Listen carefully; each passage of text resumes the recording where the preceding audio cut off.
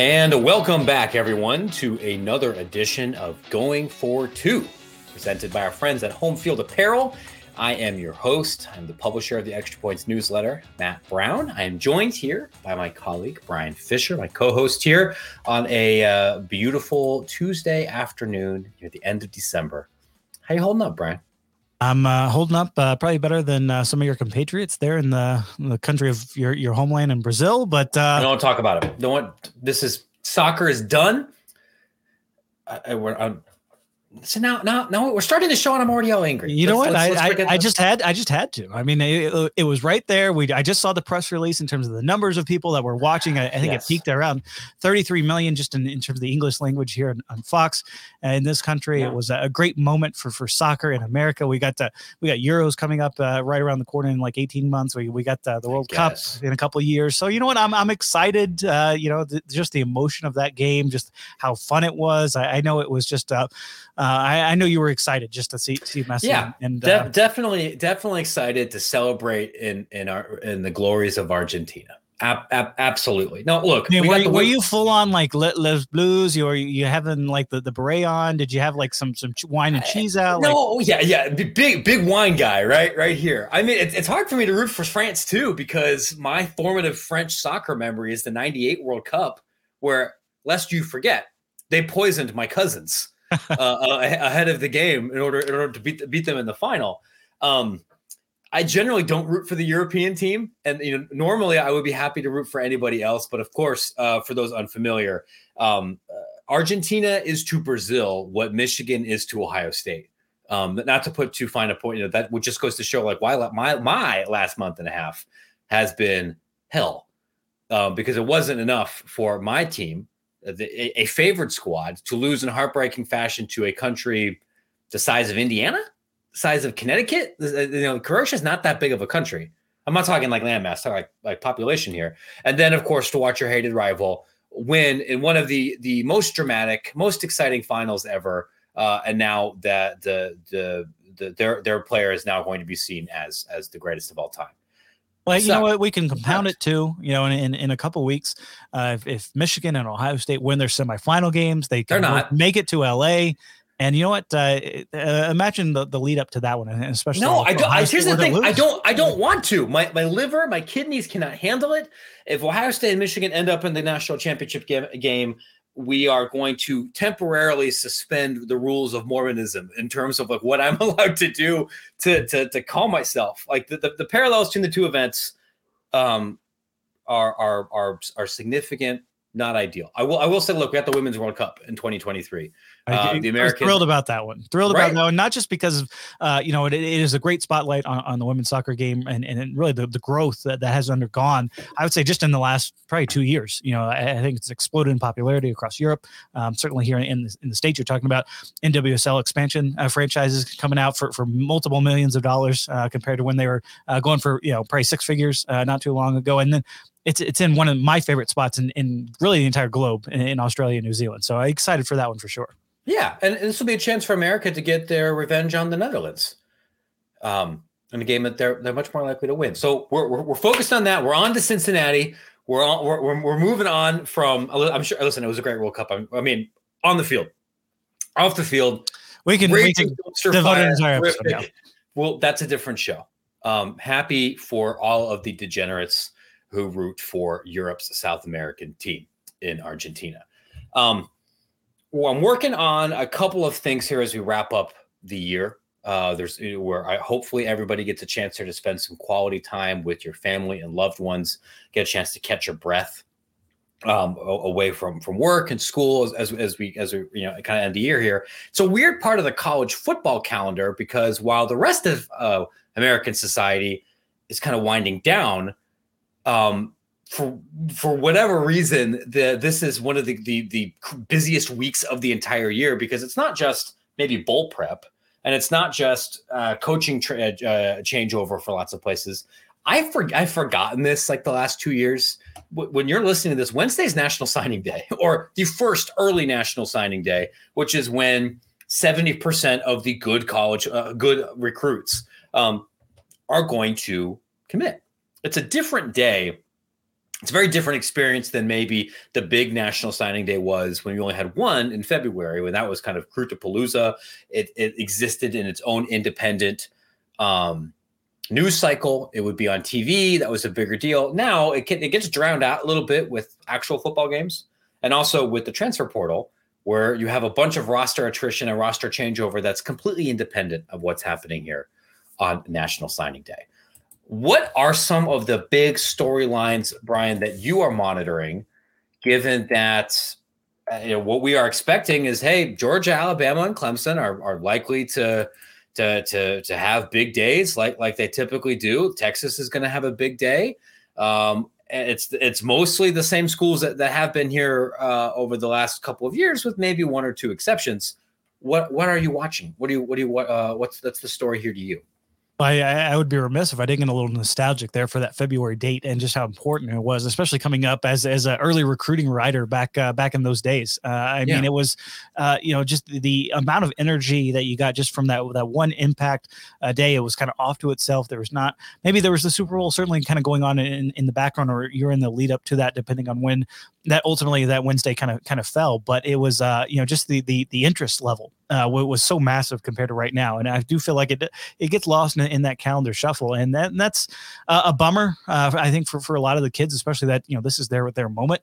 This is their opportunity to say, not only are they going to school, but really kind of cap off a terrific high school career and, change some fortunes of some programs, at least in their eyes and the eyes of many coaches. But it is a unique, I think, National Signing Day. I think the portal's impact, and you kind of alluded to it there, is not anything to be discounted. I think we kind of already see it. You had Dante Moore flip from Oregon to UCLA once you understood that Bo Nix was coming back, and I think there was kind of some interest in terms of that. And then you had other guys, you saw Devin Leary commit to Kentucky. So like maybe they end up losing a quarterback recruit. So like there's a whole lot of like the portal's impact on this signing day. And I think when you talk with coaches too, they're signing fewer high school program kids, that filters on down to whether maybe, group of 5 people, they might be losing some guys, but they're getting those extra scholarships back, maybe signing some bigger high school recruiting classes than they would normally be used to because of that filters on down to the FCS ranks. They're going to get better talent, I think, out of the high school ranks between the COVID year, between what's happening with the transfer portal. I think the talent is going to kind of filter down the football pyramid, if you will, to kind of borrow a soccer term there. And that's going to be very interesting to kind of track, especially as we kind of get out of this really interesting roster management time, because you talk with coaches or people in ops and administrators that are dealing with some of this, like that COVID crunch. You really kind of cramped some folks' style, just in terms of like, all right, well, I know I got this amount of scholarships, and I can't go above this cap, and then how am I managing this guy when he transfers? Like it's been a bit difficult past couple of years when you factor in that extra year for the COVID, and I think we're still kind of on the tail end of that, and so that's impacting the high school ranks that we'll see on Wednesday. Still, those 5 stars are going to sign, and there's a lot of stories. We just saw Alabama flip a 5-star offensive tackle from Iowa. Those type of stories are always going to pop up, but I think the portal's impact on the actual National Signing Day and the recruiting in the high school ranks is going to be much more of a long-term storyline to look forward to, going beyond just this Wednesday. I think, you're clearly right. I want to say Yahoo had a pretty insightful story about this earlier in the week, that really showed how the combination of COVID roster crunch that's still working its way through the system here, and the significantly increased importance of portal recruiting versus high school recruiting has led some really good high school players to be in a lurch. And a guy that would have been a very strong G5 player might be an FCS guy, not because he's any worse, but because there's simply not spots. And I've actually talked to Division II coaches that have pointed this out. Like, hey, since COVID, the physical measurables of guys that we are in on now, pretty different than what it was in 2017, 2018, especially if you're maybe in a less recruited area. A couple of other trends here, or I don't know if the trend is exactly the right word, but things I've kind of picked up on in the beginning of the National Signing Day period is that the Big Ten schools, by and large, are not recruiting at nearly as strong of a clip. as you might expect relative to their success and brands compared to some other programs that are out there right now. Depending on how things go on Wednesday, I'm expecting at least one blue chip flip. I think we're looking at probably only one Big Ten team that's going to be in the top 10 over the recruiting class here, and that's Ohio State, and they might finish 7th or 8th. That may change come February, right? Many of the schools here, like Alabama and Georgia and Miami, already have 25 players, committed, and we'll see who ends up signing on Wednesday or Thursday. And Ohio State's class is a little bit smaller here, but Michigan is straddling around 20, and not only that, they don't have a blue chip ratio class. Twice as many of their kids are 3 stars rather than 4 stars. Penn State is going to be outside of the top 10. It's one of their best classes, and then from there the gap is enormous. Part of that is because of coaching changes at Wisconsin and Nebraska. Part of that is Michigan State has struggled, and they've been a really portal focused program. So they're not taking a very big class, but your strongest programs are almost universally in the Southeast, even in the Pac-10. USC is not going to sign a top 10 class, and just in part because at least not Wednesday, because it's a smaller group. So I think what this is going to end up requiring over the next couple of months, and potentially as we head into a 12 team playoff, is we might need to revisit the blue chip ratio theory and what that means. And if you're not familiar with that term, this is coined by my friend and former colleague Bud Elliott, now of 247, which stated that in order to win in a college football national title, you needed to recruit more 4- and 5-star players over a 4-year period than you do 3-star players. Like, you need to have a blue chip ratio above 50-50. And it's pretty rare for a school that doesn't do that to make the playoff at all. TCU, a rare exception to this. Washington, Michigan State did it. And those teams don't win playoff games. TCU might be have the best chance ever in the playoff era, outside of the Oregon team that made the national championship game of doing it. And those teams tend to have experienced elite quarterback play and, nailing roster decisions elsewhere. In a world where you can now kind of turn over your roster 15-20%, and you're not looking to sign all of your best players out of high school, I can see a world where that changes a little bit, and maybe we need to shift to a talent composite rule or something else. So something to keep in mind here. Maybe it shouldn't be shocking that some teams that are competing at a very high level are not going to be the biggest national signing day winners. Well, I mean, I think you're already starting to see the industry adapt, a little bit. You're starting to see transfer rankings and transfer class rankings. And I think the ultimate in terms of the blue chip ratio and that talent composite index that 247 on 3 rivals all kind of do, the nature of that is definitely being adjusted a little bit to kind of this new era. I mean, you mentioned Michigan earlier. You kind of go back to their class last year. Obviously, they lost some offensive linemen, up front from a Joe Moore award-winning group that made it to the playoffs, that won the Big Ten. They didn't take necessarily a ton of high school guys, but they got guys out of the portal, like our old friend that came on the show, Olu Atimi, who ended up winning the Remington Award as the best center transfer from Virginia. He's easily the best player that's ever done a going for 2 interview. Absolutely, absolutely. And so you're kind of seeing coaches adjust to that and use the portal. Yes, you're probably going to get more of a shorter term thing, but you're also getting a more experienced player. You're also getting somebody that you can count on a little bit more, that you can just kind of throw into the fire. And frankly, you talk with coaches, they like recruiting those transfers a lot more, because it is kind of more of a business decision, if you will, in terms of that term. You're not spending, months and months and months getting to know them, getting to know their families. It's really kind of coming in. Here's how you can fit our offense. Here's how you can be successful. And then here's where, you can sign on the dotted line. And so, I think that has changed the nature of things. And as well as, you mentioned those Big Ten teams, momentum is huge. Ohio State there, I think had a pretty good class to kind of start off the 2023 group, but it's kind of been picked apart. They've gotten some float still, in the running for 5 stars like Mateo Uyunglele, who's DJ's younger brother.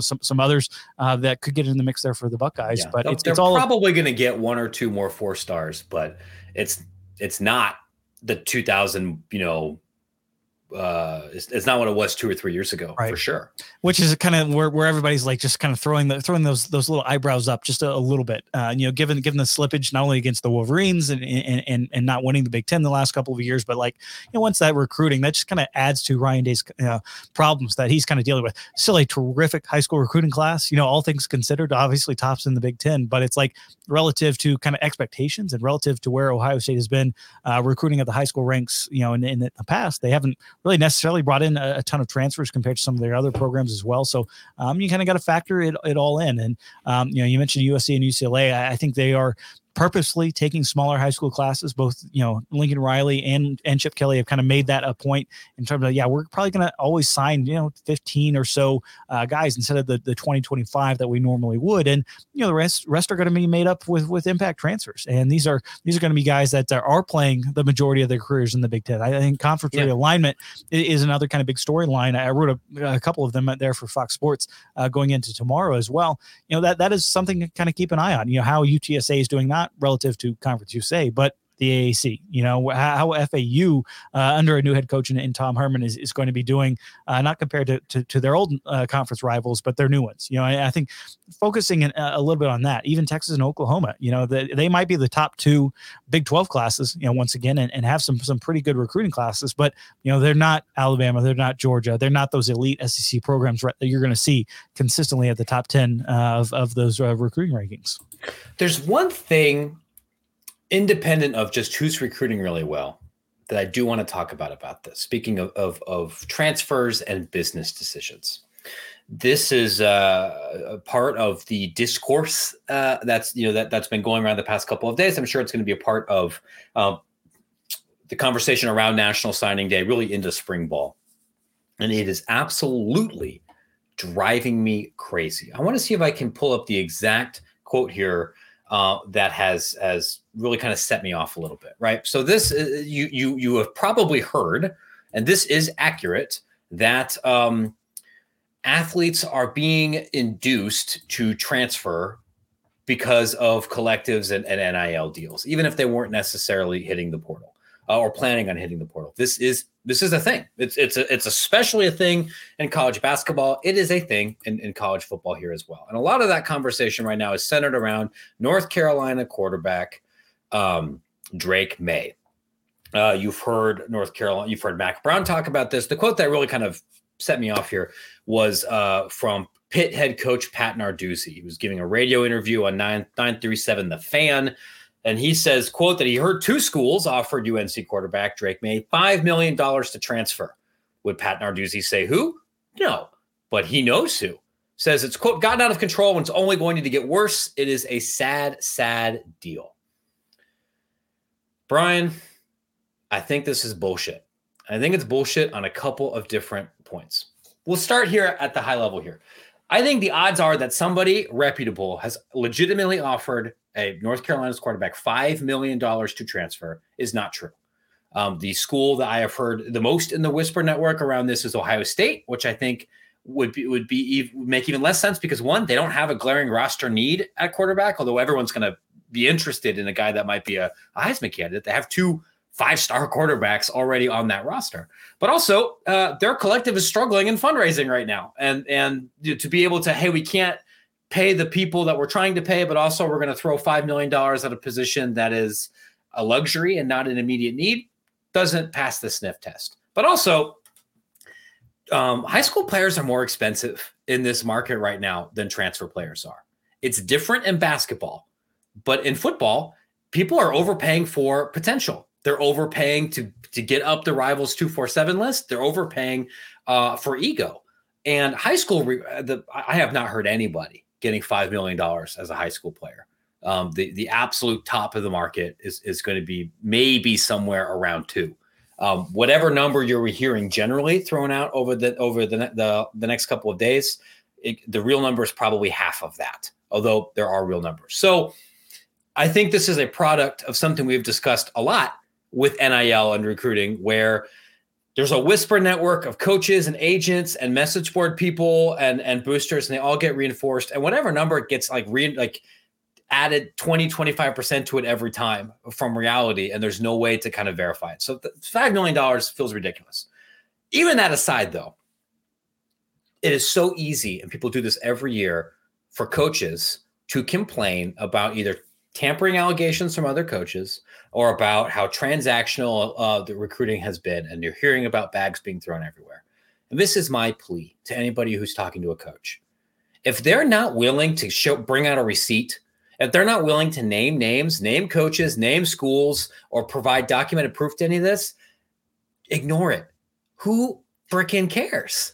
If you are in a position, if you care this much about it, present some proof, throw some names, actually talk through it. Otherwise, you are then letting that reporter, be the sounding board to amplify message board bullshit. I think it's lousy journalism. I think it's empowering millionaire coaches to complain when they don't have the actual information needed to back any of this stuff up. And I'm tired of it.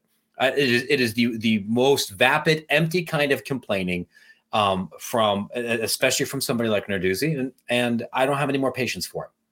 Well, you are not alone, my friend. I think, this is something that always comes out, around National Signing Day. I mean, how many times do you hear, the five-star committed to XYZ rival? Of course they were paying him, those type of stories have always existed and happened in the background, especially on those fan sites, that you allude to. But now it's coming out a little bit more into the open with NIL and with the coaches. And I don't doubt that there is tampering going on. I know there is, in terms of talking with high school coach. And It is happening. And I'll try to interrupt. I'll also just say this. I don't think tampering is the right word to use. Tampering is what happens in the NBA when somebody is under contract right now and you try to get them to break that contract or force a trade somewhere or team up somewhere else. And the tampering is over the contract. These players are not under contract. It might be scummy. It might be anti-competitive. It might break some of commonly understood rules and regulations. I don't think it's tampering.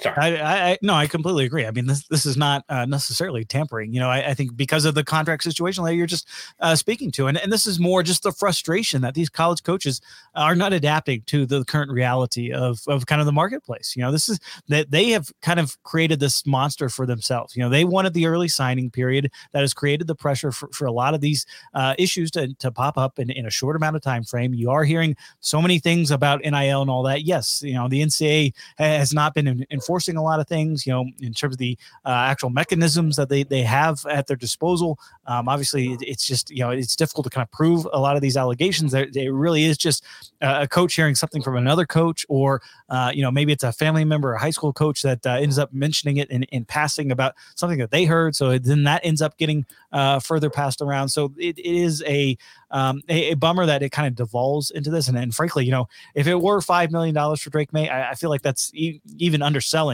his potential, especially for some of those powerhouse programs next year. I mean, Trevor Lawrence is getting like 9.5. I think if you average his contract out, the probably Heisman Trophy favorite for next year, probably pretty valuable. Oh, I would short the hell out of that. Anybody betting on. I'll say this right now: if you were putting real American dollars on Drake Maye winning the Heisman, what you are saying here is, I think North Carolina could contend for a college football playoff spot, or he's going to put up Hawaii run and shoot level numbers for a top 20 North Carolina team.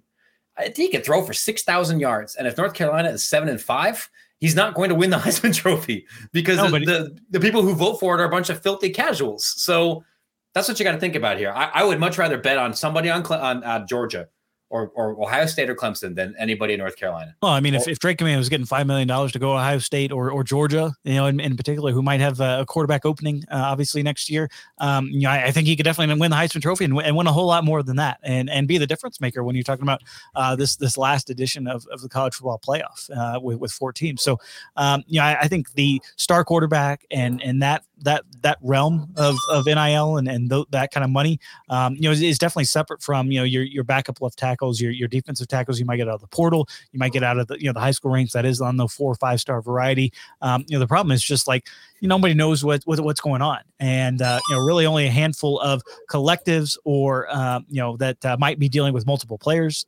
Maybe a handful of lawyers might know. There's just no real sense of the market, and I think that is kind of where the frustration ultimately is. It's not necessarily even the tampering, because guess what? Everybody's doing it. Whether it's the head coach, whether it's a coach on their staff, this whole thing has been going on for a long, long time. And you know what? You can say your frustrations, you can voice them, and go from there. But at the end of the day, this is something that is probably not going to be changing anytime soon. So get used to it. Like that is the biggest thing that I keep telling coach. You got to get used to this. You got to start being proactive. All right. You make $6 million. This is what the money is for, right? You are getting compensated for your frustration. I know it is tough to re-recruit your roster pretty much every single week. I totally understand that, especially when you're dealing with a football size roster versus say a basketball roster. We can provide a little bit more intimate care and one-to-one attention. That is not necessarily the case when you're dealing with probably close to 100 people just in terms of your program. You throw in the walk-ins and all that. Yes, there's only 85 scholarship guys, but at the end of the day, you know what? You're being well compensated in order to deal with some of these issues. And guess what? You know what? If you're the one getting the buyout, okay? It's not the players. It's typically not even your assistants in most cases. It's you. You're the one. If you end up failing, you end up not taking advantage of the market. Well, you know what? You're going to be okay for the rest of your life. The others probably not. So keep that in the back of your mind. I know it is a frustrating thing for a lot of head coaches, but guess what? That is where we're at here in 2022. The reason I think why so many coaches are hesitant to name names or meaningfully try to use their influence to actually try to restrain some of this is because they know that their team is doing it too, or they don't want to completely nuke their ability to potentially take advantage of this here as well. Well, I think it's a lot more of just, yes, there is the we're doing it too aspect, but this has always been kind of inherent to coaching. You look at how many times you look at, especially the NFL, just how of an incestuous industry it kind of is, I know so-and-so, he's going to be my offensive line coach. He's going to follow me around, like that sort of thing. Really, it really is kind of a fraternity in that respect. You do kind of protect your own a little bit. And at the end of the day, they know that if they start turning in people are going to be turning them in themselves. So it's a bit of a mutually assured destruction, but it is annoying at least when they want to hide behind, I heard, somebody was telling me that, like, get out of here with that. Okay, we get that. We're hearing the same thing too. But actually proving it, actually having those allegations, believe me, working on some of the investigative stories like that, there's a high bar in order to publish some of those things. And if you're not going to say it, you might as well just keep quiet. That's it. If somebody wants to put their political capital and put their chips in the table and say, I feel so strongly about this, I'm going to name a name and say this, I am hearing that so-and-so is doing great.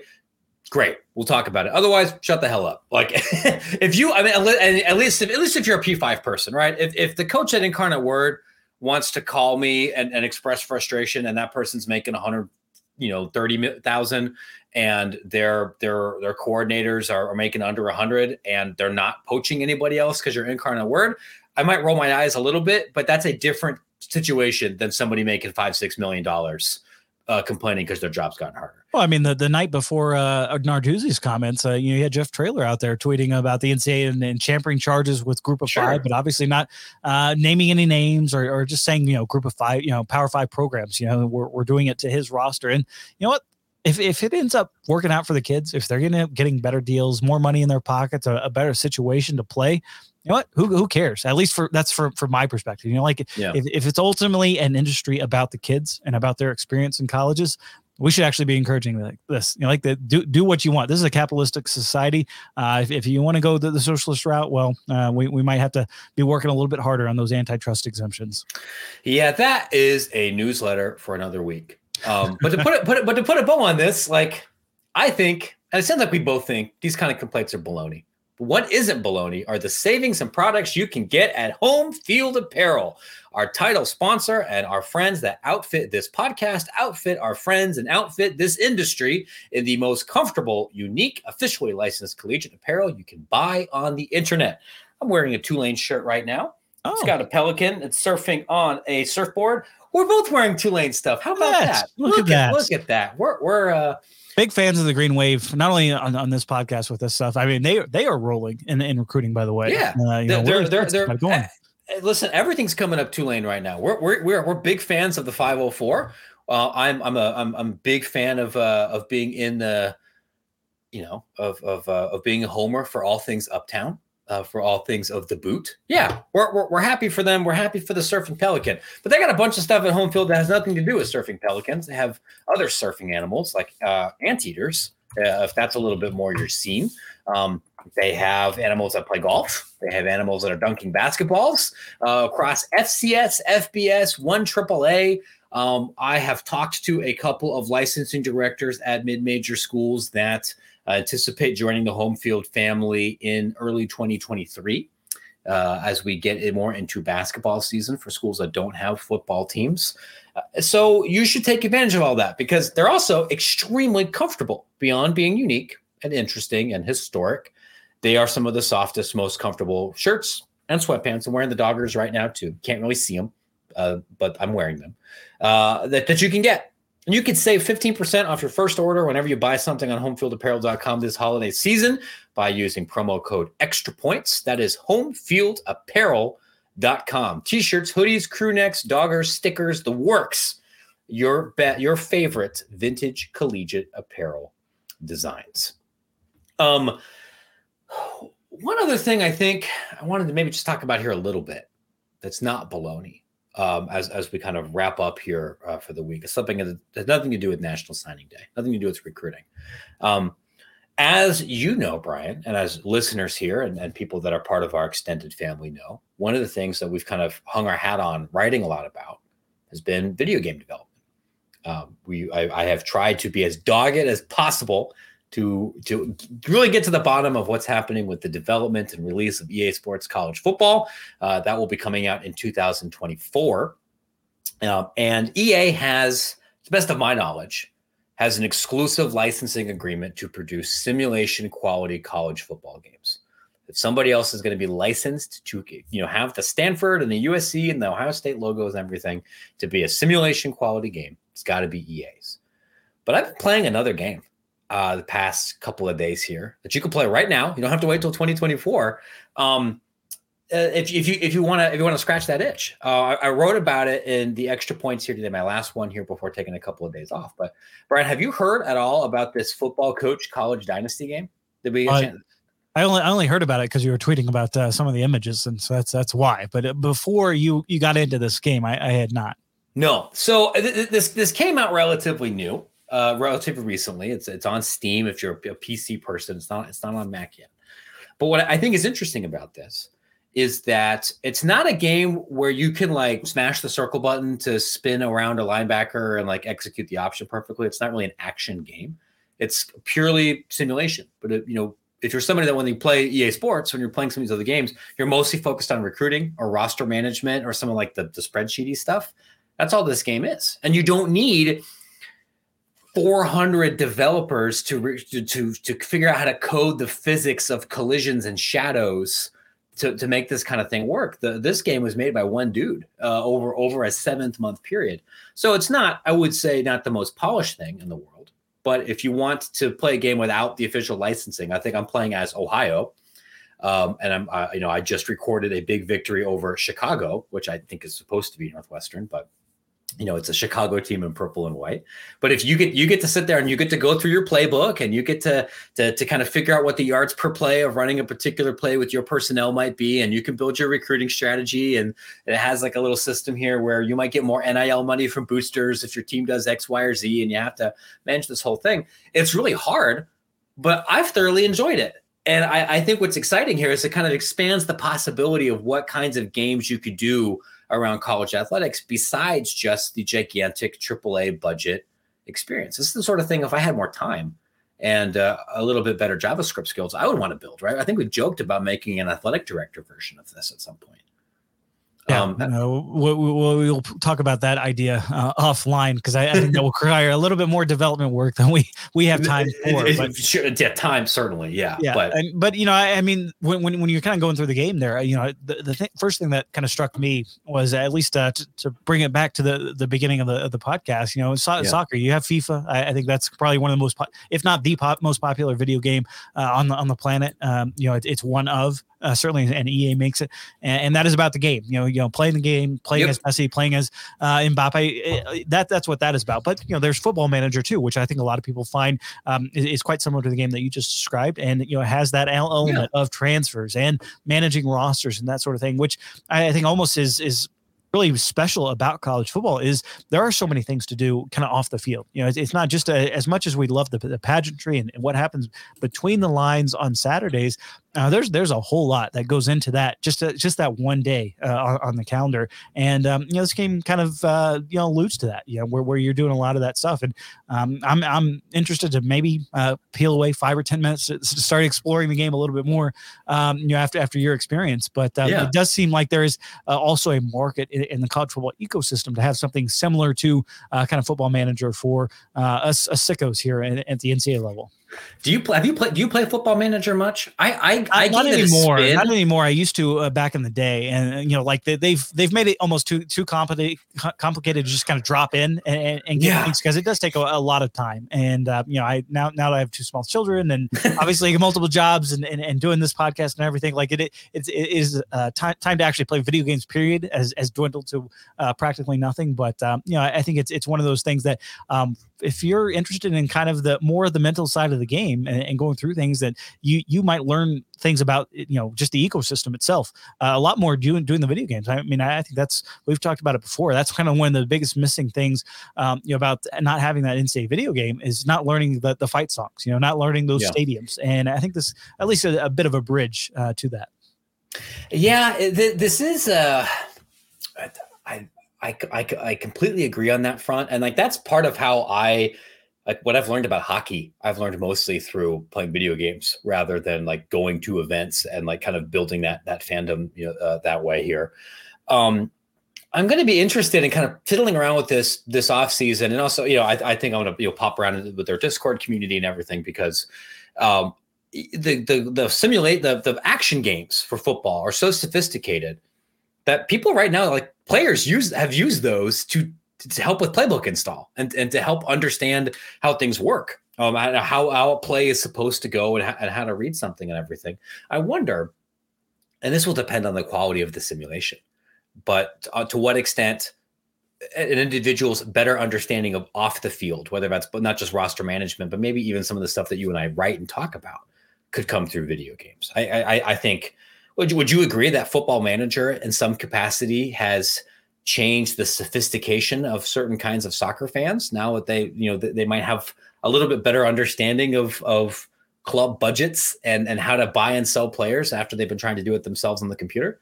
Oh, I think absolutely that has increased the understanding, at least behind some of the decisions. And maybe not necessarily the rational fan aspect of things, where you're like, well, you know what, we still need that striker so why aren't you paying the extra $20 million? Well, you might have some understanding in terms of why a club might not go to those levels to value a player like that or bring in somebody. Obviously, you're talking about bringing academy kids in and selling them on for a profit because you're a selling club, and understanding some of those dynamics. I think in the game of soccer, at least, that are inherent to that you do kind of get more of an in-depth understanding versus just kind of, reading a transfer report or reading some transfer rumors online, and at least kind of doing it yourself. I think does kind of build up that muscle memory in terms of, that understanding and all right, well, I get why they did this move a little bit more. And maybe from a college football perspective, certainly from a roster management perspective, I think this could lend to that, because it's something that even administrators and coaches are dealing with right now, and they're having trouble with it. So, I think any increase in terms of allowing that fan to understand it as well is going to be helpful. Yeah. So I wrote a little bit about this in the story. There's another college football game in development right now that appeals to a different kind of player. If you're somebody that's more into the ultimate team, card collecting mode, we'll see, if that gets developed or what that ends up looking like, but that's on the table there. There may potentially be other segments in this market to go after. Maybe that's non-college football sports. Maybe that's simulation for hockey or simulation for basketball. Maybe there's a path to trying to build other player licenses and try to make that more realistic without the schools. You'll know, say that is one of the many storylines that we will be following into 2023. It'll be fun. I'm excited to take a little bit of time away to kind of catch my breath a little bit here. And I think that will be true for many fans. Get a chance to watch some bad bowl games from teams that you maybe. There is no such thing as a bad bowl game. Okay. No, come on. Listen, we need to be adults about this. It is great that bowl games exist. I hope that everybody that participates has a positive experience. do not look me in the eye and try to tell me that the Iowa Kentucky Music City Bowl is a good bowl game. It might be a sickos bowl game. It might have entertainment value independent of anything else. That's a bad game. Like, we can be growing up so we can acknowledge that for what it is. Marshall UConn is cool for a bunch of reasons. I don't think we need to disparage the event itself. Is that a good football game? No. And it wasn't, and that's okay. It was a different type of football game. You had UConn threatening to come back in that one. It was just fun. Okay. I like the entertainment aspect, and boy, do we get entertained just in unique ways come bowl season. And I think that's what everybody complains about there being too many of them, whatnot. It's number one, great opportunities as you mentioned for a lot of those programs, for a lot of those kids. Sometimes it's their final game. This does allow them to kind of go out, with a final flourish, especially for some of those schools that are about to experience some bomb cyclone coming their way this week. Maybe get some warmer climates down there. I'm in that bomb cyclone. Legitimately nervous about how that's going to impact holiday travel. I think it's going to impact some bowl games based on what I've been hearing is that already I know a couple of bowl directors are a little bit worried in terms of the attendance figures and how things are going to look, and whether some of their things that they've been trying to do about hospitality about some of these midweek games, especially before the storm hits, during the storm hit, and even after. I mean, I'm even worried a little bit. I don't know if you saw some of the graphics up in where Bronco Mendenhall, my head coach, podcast partner is they're talking about like minus 50 back in the great state of Montana. Oh, that's I can't even imagine that. And and then we got some big ones. At least they will be inside in terms of those semifinals when we get to them next week. But it's going to be a fascinating kind of look at what's coming up here. But it's bowl season. We're going to see some interesting, unique things. We see it every single weekend in college football. That is what makes the sport special. And I think we're going to see it even more so, not only given the elements at play for some of these games, but everything going on. We're going to see something unique, and that is what makes a bowl season special. You are going to see something unique. Dude, minus 50 degrees Fahrenheit I don't even think this is being hyperbolic. I think that's the temperature on the moon. Like not close. I guess it was like a wind chill that's what I'm saying. I'm not saying like at the dark side of the moon at night, 'cause I know that's like negative 200, but I don't think that's crazy. Somebody who teaches 6th grade science, you can drop us a note at compliance@extrapointsmb.com, but that is space temperature. That's not fit for human life or animal life. What's the forecast there for the Brown household in Chicago? Let's pull this up here live. This is the most compelling podcasting there is. I'm just going to weather.com. Let's go check my. Well, the only reason I ask is I was just talking with a couple of folks right before we jumped on our recording, and they're all talking about how great it will be to see each other not only in person in LA for the national title game, but to experience that lovely weather. And I said I can definitely understand how the normal, it's probably 60 and sunny come that week in January, but it'll be a welcome relief for a lot of folks coming from around the country. I'm pulling weather.com does not give the wind chill, but on Friday at my house, the high is scheduled to be 2 degrees. Ooh. And the low will be -4. At least you have plenty of experience from those type of temperatures from your time to the trip from Montana. So, man, I've lived in Chicago for a long time. I'm from the Midwest. I'm never going to get used to that stuff, man. Well, even back in, I think they're saying like in Louisiana, you're talking about single digits. I know some of my family in Houston, they're kind of preparing for single digits down in Houston, which is not normal for any time of the year, much less. No, I'm worried about the grid for sure. Pipes, yeah. Yes, so anyway, stay safe, everyone. Stay warm. Don't take any travel risks here if you can avoid it. Christmas is not the time of year you want to be spending in the hospital, especially if your power grid might freeze. You should stay home. You should listen to podcasts. You should read newsletters, and you should go eat unhealthy things while you wait for Santa. We're going to have another episode at the next week that's going to dig in a little bit more into kind of recapping the year, digging into where things are going for 2, where things are with Extra Points, where things are going as an industry in 2023. And you can find some more of our Connect interviews, of course, on Collegiate Sports Connect, which is free. You can say nice things about us on Apple or Spotify or YouTube or Google Podcasts. And Extra Points will resume probably the 29th or the 30th as we head into what should be an exciting 2023. Everyone, have a happy and safe and meaningful holiday season. We appreciate your listenership and your readership. And we will get back in touch with you again very soon.